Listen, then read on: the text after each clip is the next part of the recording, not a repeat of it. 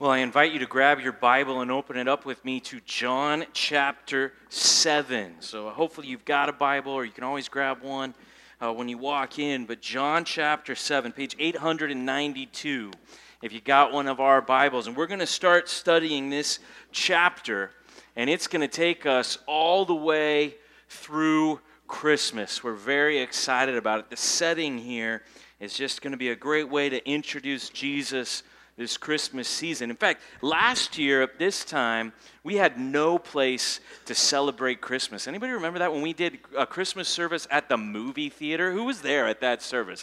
Yeah, some of you guys have lasted. Awesome, all the way since the movie theater. Remember that we announced that God had actually given us this building on that day. I don't know if you guys remember that. And I remember I wanted to show that clip of Linus because I thought, well, we're at the movie theater. What better place to show a clip? Right? And they're like, yeah, you guys could totally show that clip. That'll be an extra $2,000 to use our screens. That's why we didn't show the clip. That's why we're showing it here. Now we have screens, right? We've got a building, we've got a place. This is the first time we can be at home for Christmas as a church together. And so we're very excited, and we've decided not to preach some of the usual Christmas text. We've decided that if we just keep going through John chapter 7, it's going to tell us what we need to hear about Jesus Christ. In fact, they're going to have a whole argument in this chapter about where Jesus was born, which seems pretty timely. And then on Christmas Eve, we're going to look at Jesus saying, here in this setting, I am the light of the world. And that's going to be a powerful time. And so we want to start diving into it, and we want to get the context and see all that's going along. So hopefully you've got your Bible open. And look with me at John chapter 7, verse 1. It says, after this, Jesus went about in Galilee, and he would not go about in Judea because the Jews were seeking to kill him. So we need to do a little bit of review here to start, just in case you haven't been with us, or in case you might forget some things that we talk about every once in a while. We just want to review that Galilee is the northern region of Israel, and Judea, where Jerusalem is, that's the southern region. Okay? And Jesus just had this big time after this. Well, in chapter 6, he did this amazing miracle where he took one meal, and mostly bread, and he started breaking it, and he fed thousands of people.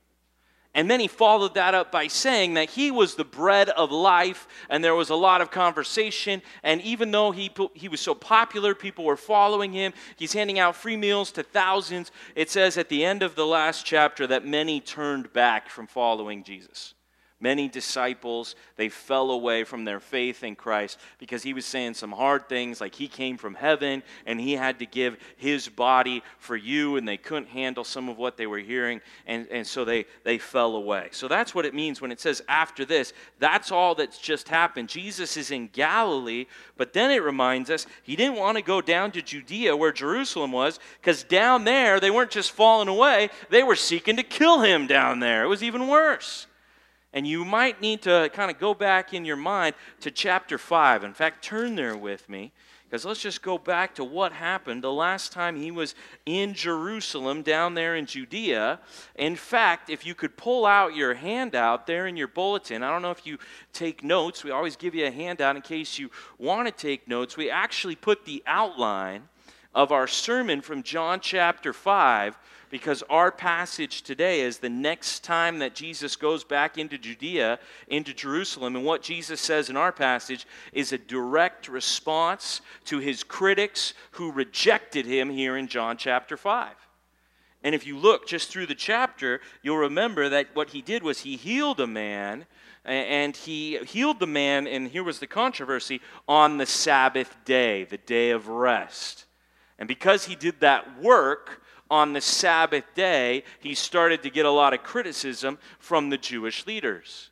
And then he made it very clear that he was God, that he was one with the Father. So look at John 5:18. Here's how it left off with the Jews down in Judea, and where Jerusalem is. This was why the Jews were seeking all the more to kill him, because not only was he breaking the Sabbath, that wasn't it. He was even calling God his own Father. And he was doing it, making himself equal with God.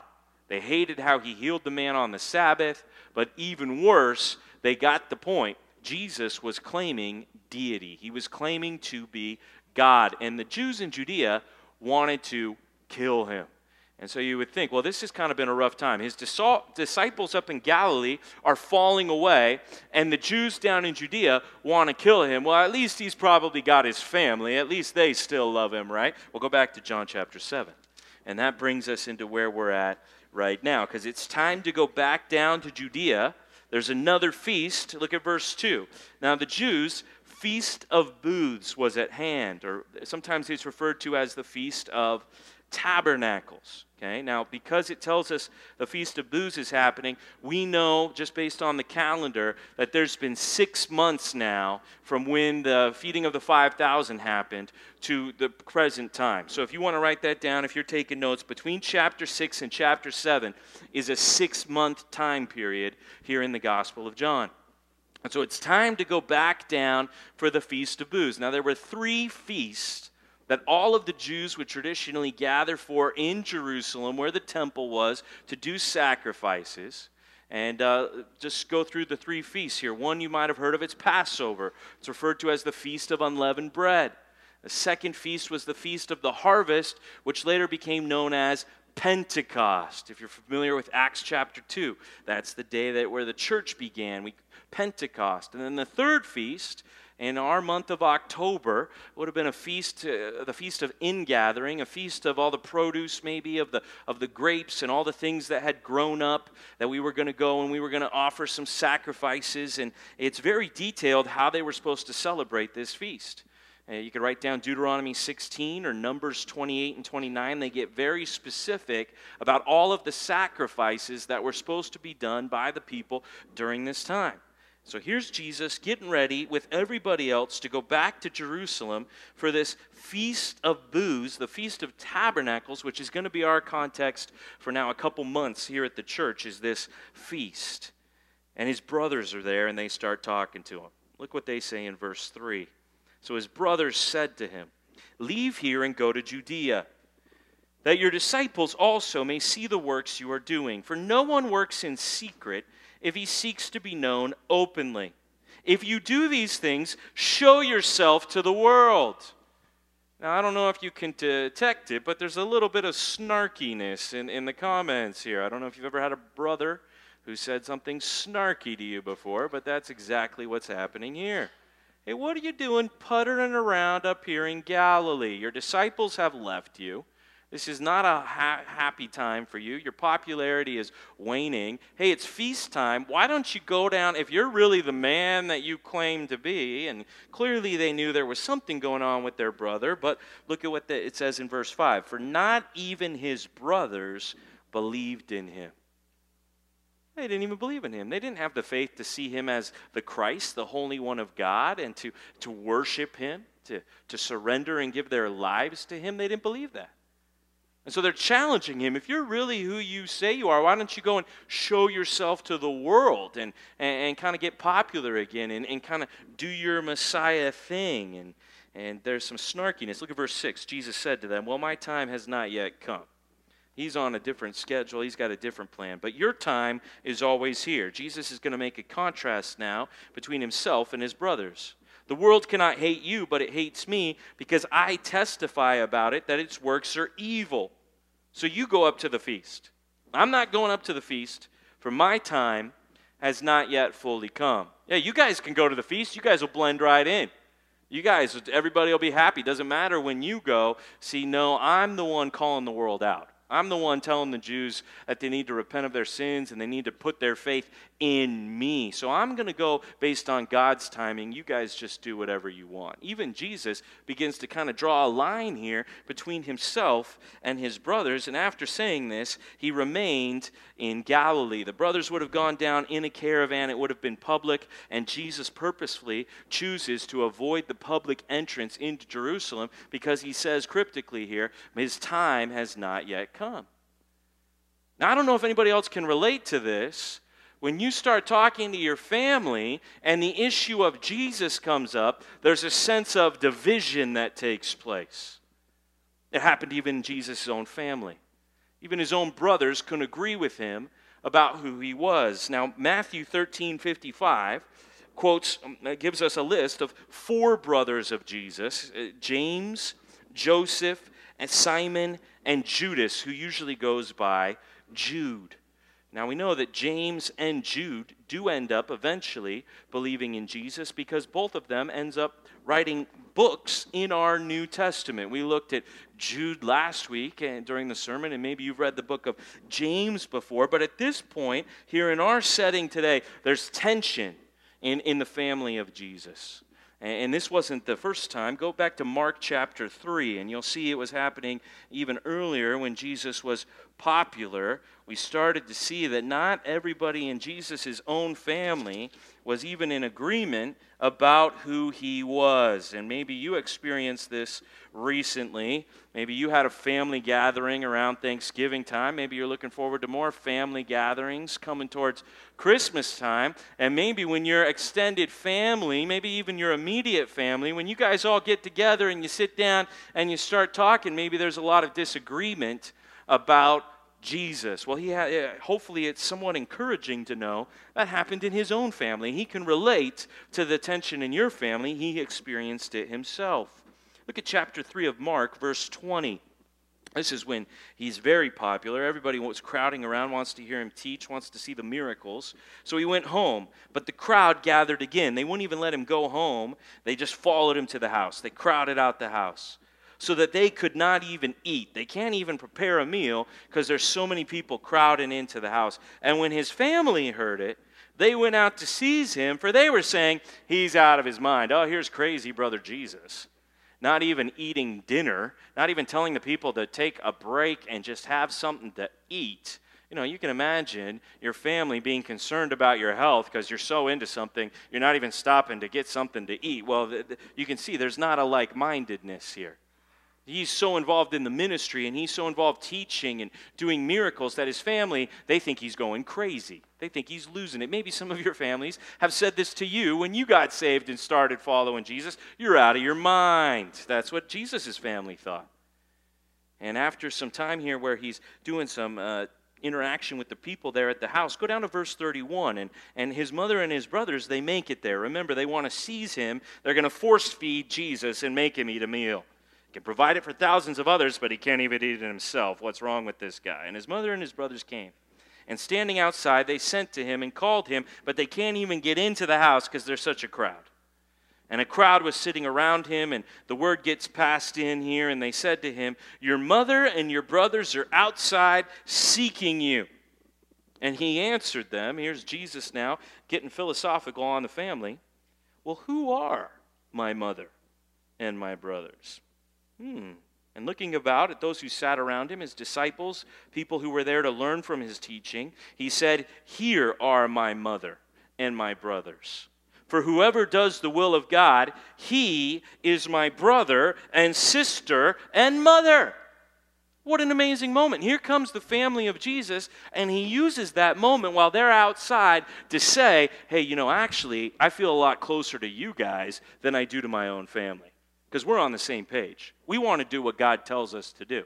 These guys, they don't get it. That's basically what he says. I don't know how you feel. I don't know how plugged in you've gotten here at our new church that God's growing up here in Huntington Beach, but I can honestly say, after a little over a year of church here, that I feel closer with some of the brothers in here that I've only known in the last 2 years of my life than I do with my own extended family. And I just recently was reminded about this during the Thanksgiving time. And you guys have Thanksgiving dinner with your family? We drove such a long way to have that one meal. I don't know if anybody else did that. I'm talking about hotels were involved and how far we went for Thanksgiving dinner. And it was a gathering of the extended family, and it was a nice dinner. And, I mean, there was the turkey there was the dark meat, the light meat, there was the stuffing, the mashed potatoes. Am I making anybody hungry talking about this? There were multiple types of cranberry sauce. I don't even know why you need one cranberry sauce to begin with. But we had different kinds of cranberry sauce. And I was throwing it on everything. And it was just a beautiful table arrangement. It was like the adult table, the kid table. It's family time. Let's eat. And you could literally hear the clinking of the silverware on the plates as people were eating. Like you could hear someone put their glass down on the tablecloth because the silence was that profound at the family gathering that I was at. I don't know if you've experienced something like that. What are we going to talk about? We all got here. Here we are. What's the subject of conversation? Hey, well, you pass me the other kind of cranberry sauce, right? Now, see, I'm used to talking to people about Jesus. I'm the pastor here at the church. That's what I do. Most people, they refer to me as the pastor. They want to talk about Jesus when they talk to me. I like talking about Jesus. It works out pretty good. We're on the same page. Extended family, I didn't know quite how far we were all ready to go on that conversation. Felt a little interesting. In fact, it was both sides of my family. We got to have gatherings. We see my family, my side, my wife's side. We love them. We love to see them. We feel an affinity towards them. But when it comes down to what are we going to talk about right now while we're all stuffing our faces with food, we don't have that much to talk about. Not the things that really matter, not compared to the conversations I'm having with people I'm just getting to know here at this church where it feels like we could talk for hours because we're so on the same page. In fact, I got to have lunch with a guy this week, and we've gotten to know each other a little bit here at the church, but this was the first time we got to sit down one-on-one, and we started eating, and he was going hard from the beginning. He's like, let's start with an appetizer. And then we were on to lunch. And then dessert, the waiter came, and he's like, hey, you guys want any dessert? And usually I'm pretty tapped out by dessert time, right? And he said, we're going all the way. Dessert, right? And we talked for 2 hours, and we could have talked, honestly, for 2 hours more. You know why? Because we had Jesus Christ in common, that's why. And there was limitless conversation. We're not blood. We didn't even come from the same parts of the world, but we are blood in Christ. His blood has given us life. We share that life now, and we can talk closer than I can with people from my own family that have known me all of my life. See? Now, that's how it is. Whether you know Christ or not determines your family relationships. And this is how Jesus promised it was going to be. Go to Matthew chapter 10, just a few pages over to the left here, going back into another gospel, Matthew, Mark, Luke, John.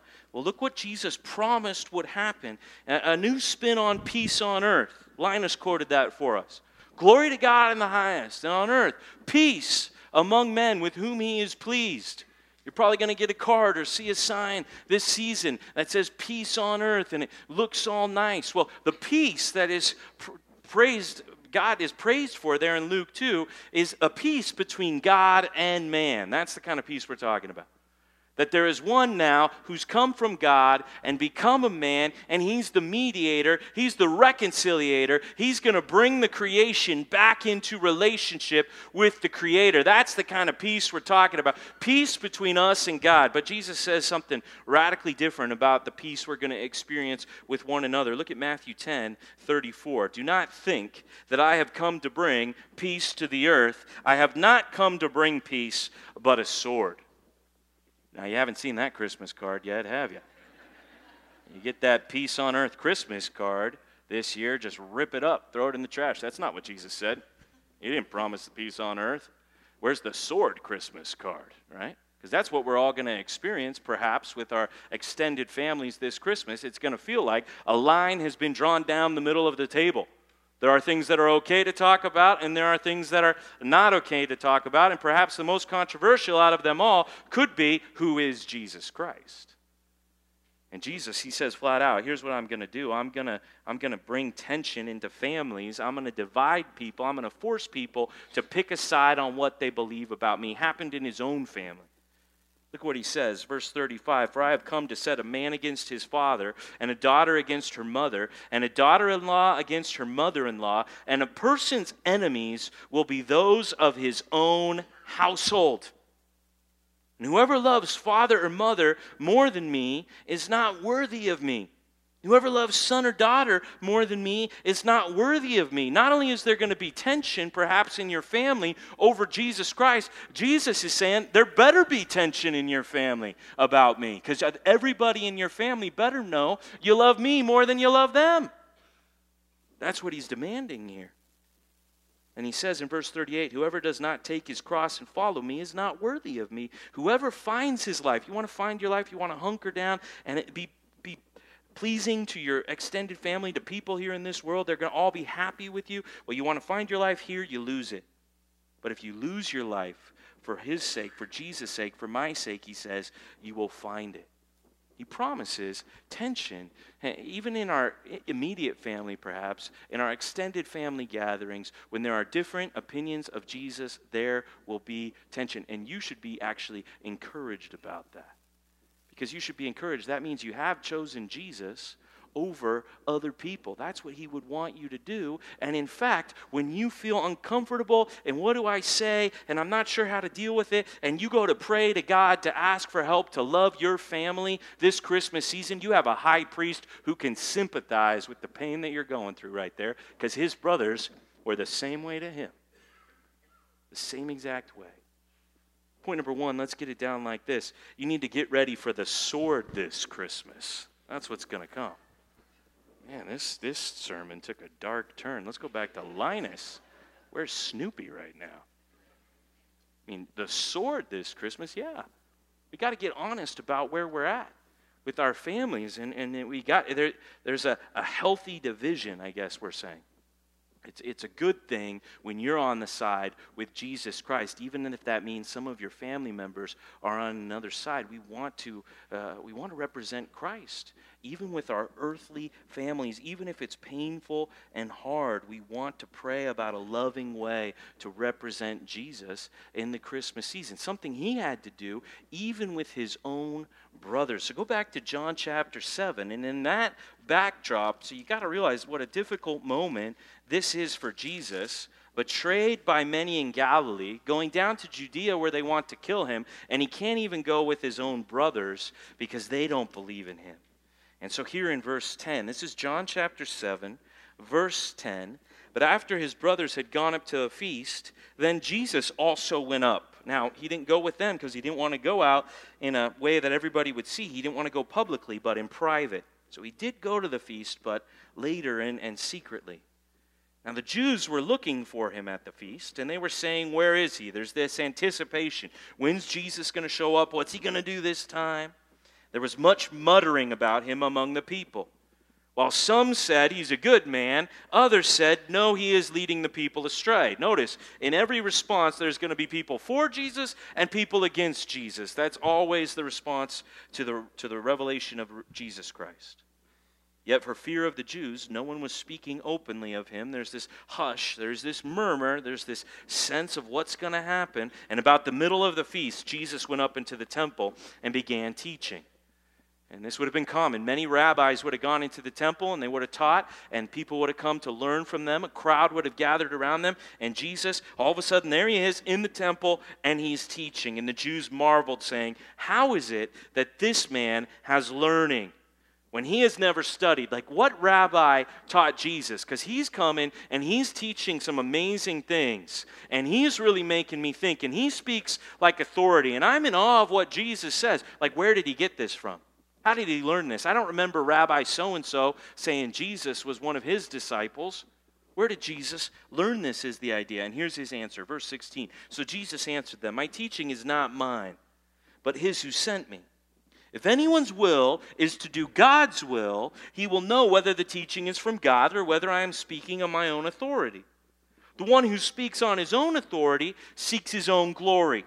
But the one who seeks the glory of him who sent him is true, and in him there is no falsehood. That's Jesus referring to himself. Has not Moses given you the law? Yet none of you keeps the law. Why do you seek to kill me?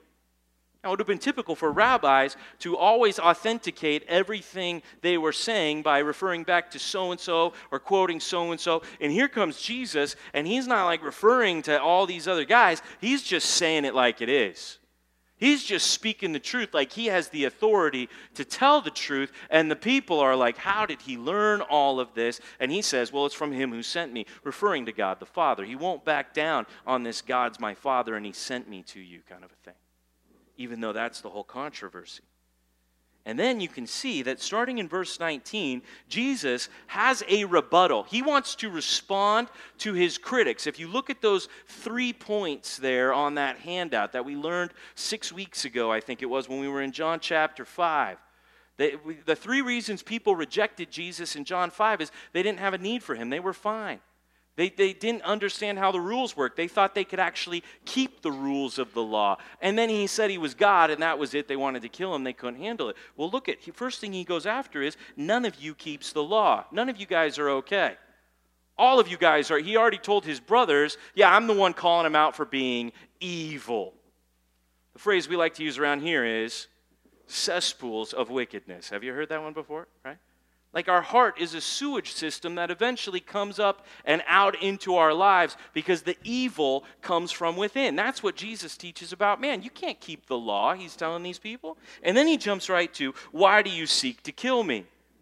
Now the crowd answered, you have a demon who is seeking to kill you. Because not everybody in the crowd was a part of the Jewish authority who wanted him dead. And so some are like, well, you have a demon. Who's seeking to kill you? We're not trying to kill you. You have a demon. Now, telling Jesus that he has a demon is actually one of the right responses to Jesus Christ, okay? Actually, it's clearly a wrong response, but it's actually a response that makes sense, okay? Average person that I meet here in Huntington Beach or in the cities right around here, North Orange County, I ask them, what do they think about Jesus? Not too many people giving me a bad impression about Jesus. Now, they're not ready to worship him and give their life to him and follow him. No, they've got middle ground Jesus. See, there's one place Jesus should never be. It's middle ground. No, Jesus is the one with the sword. He's the one dividing everybody into either for him or against him. So when the people say, you have a demon, we think you're crazy. We think you're overreaching with what you're saying here. We think you're a lunatic. Maybe there's a demon inside of you. That actually is a response that makes sense. Because anybody claiming the things that Jesus claims is either lying or they're a lunatic or they're the Lord of heaven and earth. Have you heard that one before? Anybody ever heard that argument by C.S. Lewis? We should all write that down. If you're not familiar with that, in Mere Christianity, C.S. Lewis gives this argument that there's only 3 ways you can respond to Jesus. And demon is appropriate. That would be lunatic. He's crazy. How could he say these things? He's possessed. He's out of his mind. That's what his family thought about him. The other one is, maybe he's lying. Maybe he knows it's not true, and he's purposefully trying to deceive everyone. Or the only other option is, he is who he says he is, and he's the one way to God the Father, the way, the truth, and the life. Those are your options. And here's actually one of the quotes from C.S. Lewis in that book, Mere Christianity. He says, either this man was and is the Son of God, or else a madman, or something worse. You can shut him up for a fool, you can spit at him and kill him as a demon, or you can fall at his feet and call him Lord and God. But let us not come with any patronizing nonsense about his being a great human teacher. He has not left that open to us. He did not intend to. In John chapter 7, everybody is either for Jesus or against Jesus. So this middle ground response to Jesus doesn't make sense. You clearly don't understand what Jesus is saying if you're just okay with him in the middle. He's divisive. And the crowd, they say you have a demon. Well, at least they're getting that what he's saying is crazy kind of stuff, that he was sent by God. Yeah, somebody told me they were God. I would probably think that they were crazy. That's what they're thinking. But now here's Jesus' response. Months maybe he's been waiting to say this at this exact moment. I did one work, and he's referring, when he says that, to the miracle he did to heal the man on the Sabbath in John chapter 5. I did one work, and you all marvel at it. And really what he's talking about is you all are outraged that it was on the Sabbath. Moses gave you circumcision. Okay, talking about this Old Testament sign that for the males that they were of Israel. Not that it is from Moses, but from the fathers. It actually goes all the way back to Abraham. And you circumcise a man on the Sabbath. If on the Sabbath a man receives circumcision so that the law of Moses may not be broken, are you angry with me because on the Sabbath I made a man's whole body well? Do not judge by appearances, but judge with right judgment. I mean, this is a hard argument for them to refute right here, because the rule was that if you were a male born of the nation of Israel, that on the 8th day you had to be circumcised. And no matter what day the baby son was born, 8 days after that, they circumcised him, even if it was on the Sabbath day when you're not supposed to do any work, which is why they got so upset with Jesus for healing the man. And so the fact that he is now exposing, hey, you actually even do things on the Sabbath when you think it's the right thing to do, and now you're going to come after me, it's an irrefutable argument that he's got them with. And then he gets down to the real heart of the issue. Look at verse 24. Do not judge by appearances, but judge with right judgment. You guys aren't looking at this the right way. Go back to verse 17. Here's a key phrase we want to zero in on, and that Jesus gives to the crowd here in John chapter 7 at the Feast of Booths. If anyone's will is to do God's will, if your will is God's will, he will know whether the teaching is from God or whether I'm speaking on my own authority. Here's what Jesus is saying. You guys are judging from the outside perspective. You're not judging with right judgment. What you're doing is you're listening to what I'm saying, and you're on the outside. Like you're above it. You're outside of it, and you get to decide if what I'm saying is something that you're going to run with or not. And maybe you'll pick some pieces that you like, and maybe you'll reject others, but you sit in a place of judgment where you get to decide if I'm true or not. No, if you wanted to do God's will, if you were ready to sit under my teaching, Jesus is saying, if I had authority over you and I tell you what God says and that's what you want to do is what God tells you to do, then you would know I'm God. So you're not doing this right, Jesus tells the crowd. If you came here and you really wanted God's will, when I start speaking, you would recognize I'm from God and you would want to do what I'm saying. But because you are so judgmental and you're so above it, you sit on the outside and then you kind of shoot me down. I wonder how many people are doing that, maybe even here this morning. We come to church and we hear what the Bible says. We don't even think about it maybe as what the Bible says. What's that guy up there saying? And then we decide as we leave if we think that is something that we're going to get into or not. And we kind of can judge it from an outside. Or do we come in here and we sit under the teaching? We sit under the authority of the Word of God and the power of the Holy Spirit. And when it's clear that God has said something in this book that He expects you to do, your immediate response is, that's what I'm going to go do. I live to do the will of the Father who sent me. This is what Jesus' mindset is. This is what is revealed in this passage. That's the kind of person He's looking for. That's the kind of person it says in a really positive way. That person will get it. They know who I am. They'll follow me, the one who is ready to do God's will. And now you can see the response here. There's more division after this statement that Jesus responds to His critics. We'll look at verse 25. Some of the people of Jerusalem, therefore, said, is not this the man whom they seek to kill? So you can see different pockets of the crowd are having different responses.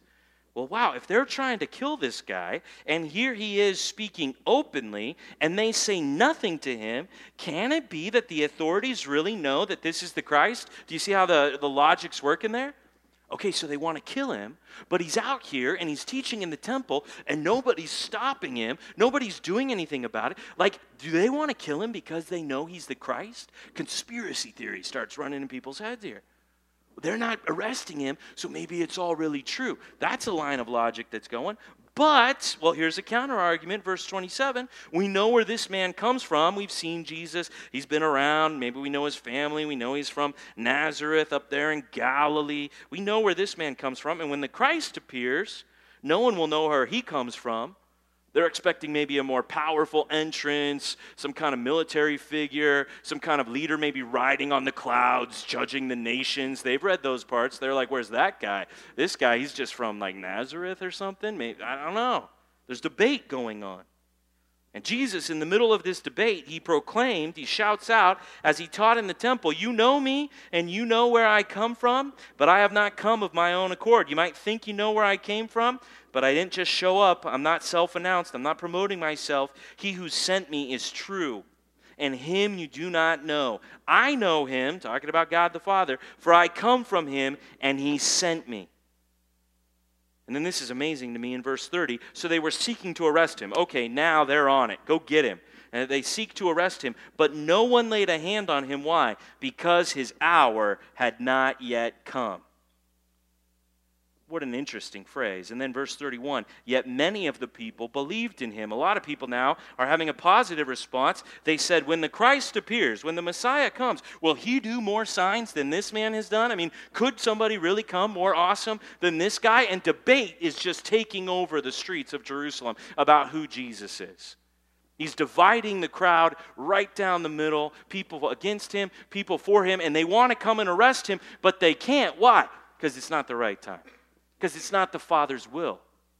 So what we see is Jesus, he doesn't really ultimately concern himself with what the Jews are going to do, what the crowds are going to do, what his brothers are going to do. He has one mission, what the Father wants him to do.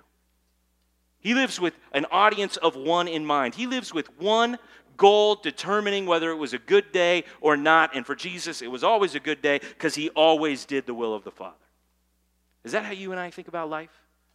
And all that I'm concerned about is doing God's will. Whatever it is that God tells me to do, I'm not concerned about how much money is in the bank. I'm not concerned about the smiles that I see around me. I'm not concerned about the circumstances, if they're making me happy or not. No, what I'm concerned about is whatever God has told me to do, doing that is my will, is his will. That's the kind of people Jesus says are going to get who he is, and they're going to follow him because that's what he was all about. Jesus was on a mission to do the Father's will. Are you on that same mission? The safest place you can be in a city full of people who want to kill you is right in the middle of God's will. That's a safe place to be. A lot of people talking about how safe we are these days. What would make us more safe? Would this make us safe? Could that make us safe? Is our president making us safe? There's only one way to be safe. That's when you're right doing what God wants you to do. It's the only place anybody here can really be safe. They come to arrest you. They come to get you, but they can't get you. Why? Because it's not the time to get you yet. We got more chapters to write before that, see? The time has not yet come. What is the time about? It's about God's time. It's about God's will being done in the life of Jesus. That's what he cared about. No, I'm not going to go with my brothers. I'm going to show up in the middle, and then they're going to try to arrest me, but they can't. Why? Because of the timing of the Lord. Go to Psalm chapter 40, and we'll see a man, a human, who was passionate about doing God's will.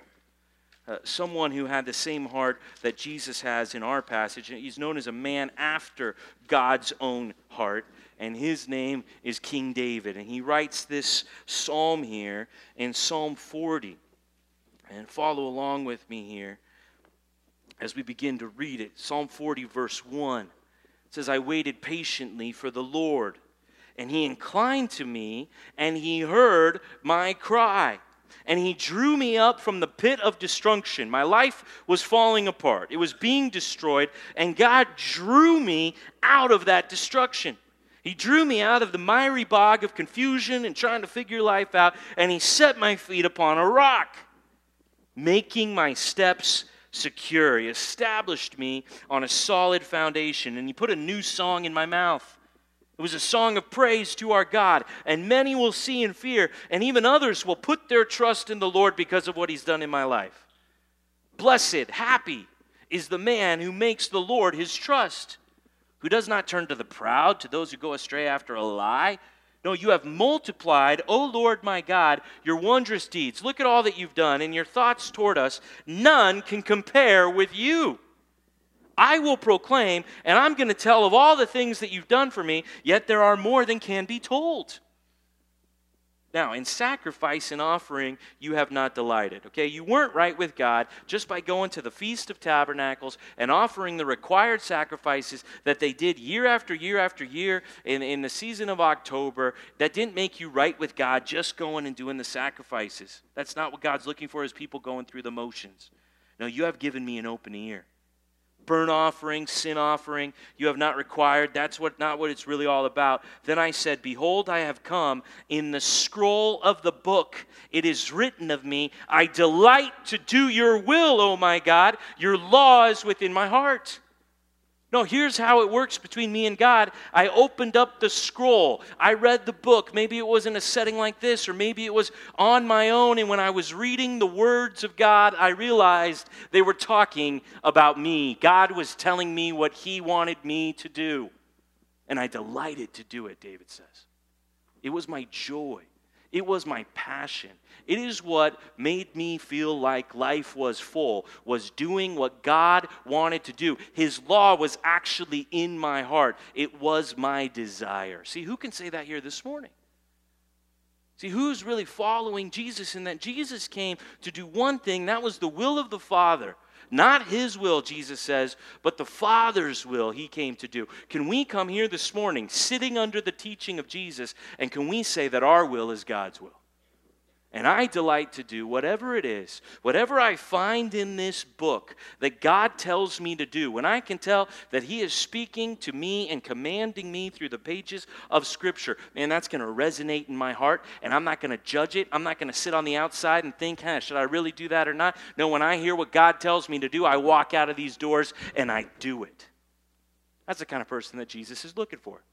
That's the kind of person Jesus is rebuking the crowd for not being people who delight to do God's will. See, that's the heritage of the nation of Israel, that they should have followed this example from King David right here in Psalm 40. Now, whenever we read Psalms of David, it's very fascinating what happens here. And hopefully you've heard of this before, but if not, let's bring you in on this idea of the greater and the lesser David, okay? If you've never heard that before, let's write that down. Next to Psalm 40, we want to focus on the lesser and the greater David. Because what happens is when David is inspired by the Spirit to write these psalms of praise, they can work on two different levels. One level, we call the lesser level, is that David, when he writes Psalm 40, he's talking about a legitimate personal experience that happened to him where God drew him out of a bad place and he wanted to praise God, he wanted to tell people, and he delighted, because of what God had done for him, he delighted to do what God's will was. He was passionate about it. Now that's true. We read Psalm 40, that's David expressing his sincere heart's desire. But David is such a unique character in the Old Testament that God makes a covenant with him. We call it the Davidic covenant. It's in 2 Samuel chapter 7, if you want to write that down. But it's a promise that the line of David's kingdom will never end, that his kingdom that God establishes, that was the man that God chose to be king, a man after His own heart, and that kingdom was not going to end, that his son would reign forever. And we're not just talking about Solomon reigning. No, we're talking about a son who's going to have an eternal reign. That's a promise, a prophecy of our Lord Jesus Christ. It's a promise that David makes, that Christ is going to come in your line and He is going to establish your kingdom for all of time. And so sometimes when David is describing himself, he prophetically speaks of something that's not only true for himself in a lesser sense, but it's also true about Jesus in a greater sense. So when he writes here, I delight to do your will, oh my God, that's a great example for us as another man, but it's also a prophecy of Jesus Christ Himself, who came to earth on Christmas for one mission, to do the will of the Father. 33 years. Perfect obedience. Every single day, not even just the right words, but here we can clearly see in John 7, the right timing. He's ready to go through a season of lack of popularity that his brothers are making fun of him for up in Galilee, to wait for the right moment when he's supposed to show up at that Feast of Booths and say exactly what God wants him to say. He's right on it. Go to Hebrews chapter 10, and you'll see now this Davidic promise applied to Jesus personally here in Hebrews chapter 10. Same scripture, but instead of this time talking about David, this time it's applied to Jesus Christ Himself. Read it with me, Hebrews chapter 10, page 1006, if you got one of our Bibles. This is Hebrews chapter 10. Look with me at verse 1. It says, for since the law has but a shadow of the good things to come, instead of the true form of these realities, it can never, by the same sacrifices that are continually offered every year, make perfect those who draw near. And that directly applies back to our setting of the Feast of Booths, which if you went and read Deuteronomy 16 or Numbers 28 and 29, that command how the Feast of Booths is supposed to work, well, you got to do that every year. And really, as you go to Jerusalem and those sacrifices are offered every year, Hebrews says, really, they're not even doing anything. Like, we can't just kill bulls and goats and offer their blood for your sin to be forgiven. It's not going to work like that. See, it's just a symbol. It's just a sign of how you're really going to be saved. I mean, isn't anybody else here just want to thank the Lord right now that we didn't live in the time of the Old Testament? Does anybody want to say amen to that? I mean, can you imagine we're just killing all these animals? Just blood all over the place, right? I'd just rather praise Jesus for dying once for all. That's what it's saying here. Let's keep reading. Verse 2. Otherwise, would they have not ceased to be offered? Otherwise, we'd still be celebrating the Feast of Booths today. Get your plane ticket for Jerusalem. Here we go, right? But no, those days are done. Since the worshipers, having once been cleansed, once by the blood of Christ, no longer have any consciousness of sins. But in these sacrifices, there is a reminder of sins every year. That's what was happening at something like the Feast of Tabernacles. For it is impossible for the blood of bulls and goats to take away sins. But consequently, when Christ came into the world, he said, notice if this sounds familiar from Psalm 40, sacrifices and offerings you have not desired. That's not really what it's about. But a body you have prepared for me. In burnt offerings and sin offerings you have taken no pleasure. Then I said, behold, this is Jesus now, being applied to him, I have come to do your will, O God, as it is written of me in the scroll of the book. Same passage, but now we see applied with a different meaning, that Jesus came to do away with all of the sacrifices and all of these offerings by once and for all offering himself as a part of the will of God, an atoning sacrifice for your sins. And then it says in verse 8, when he said above, you have neither desired nor taken pleasure in sacrifices and offerings and burnt offerings and sin offerings. These are offered according to the law, including at the Feast of Booths. Then he added, behold, I've come to do your will. So he does away with the first, the old covenant, in order to establish the second, the new covenant. And by that will, by the will of Jesus to do the will of the Father, we have been sanctified, set apart from sin, through the offering of the body of Jesus Christ once for all. Amen to that. Nobody here ever needs to offer another sacrifice for sins because Jesus already paid it in full. He offered himself for you, and he perfectly fulfilled the will of the Father so he could be that spotless, blameless, 100% acceptable sacrifice for your sin. See? He is in a sea of rejection and people coming at him. He is at a ceremony, at that feast, which is a symbol of him and what he is going to do. He has one mission. Whatever God says, that's what I'm here to do.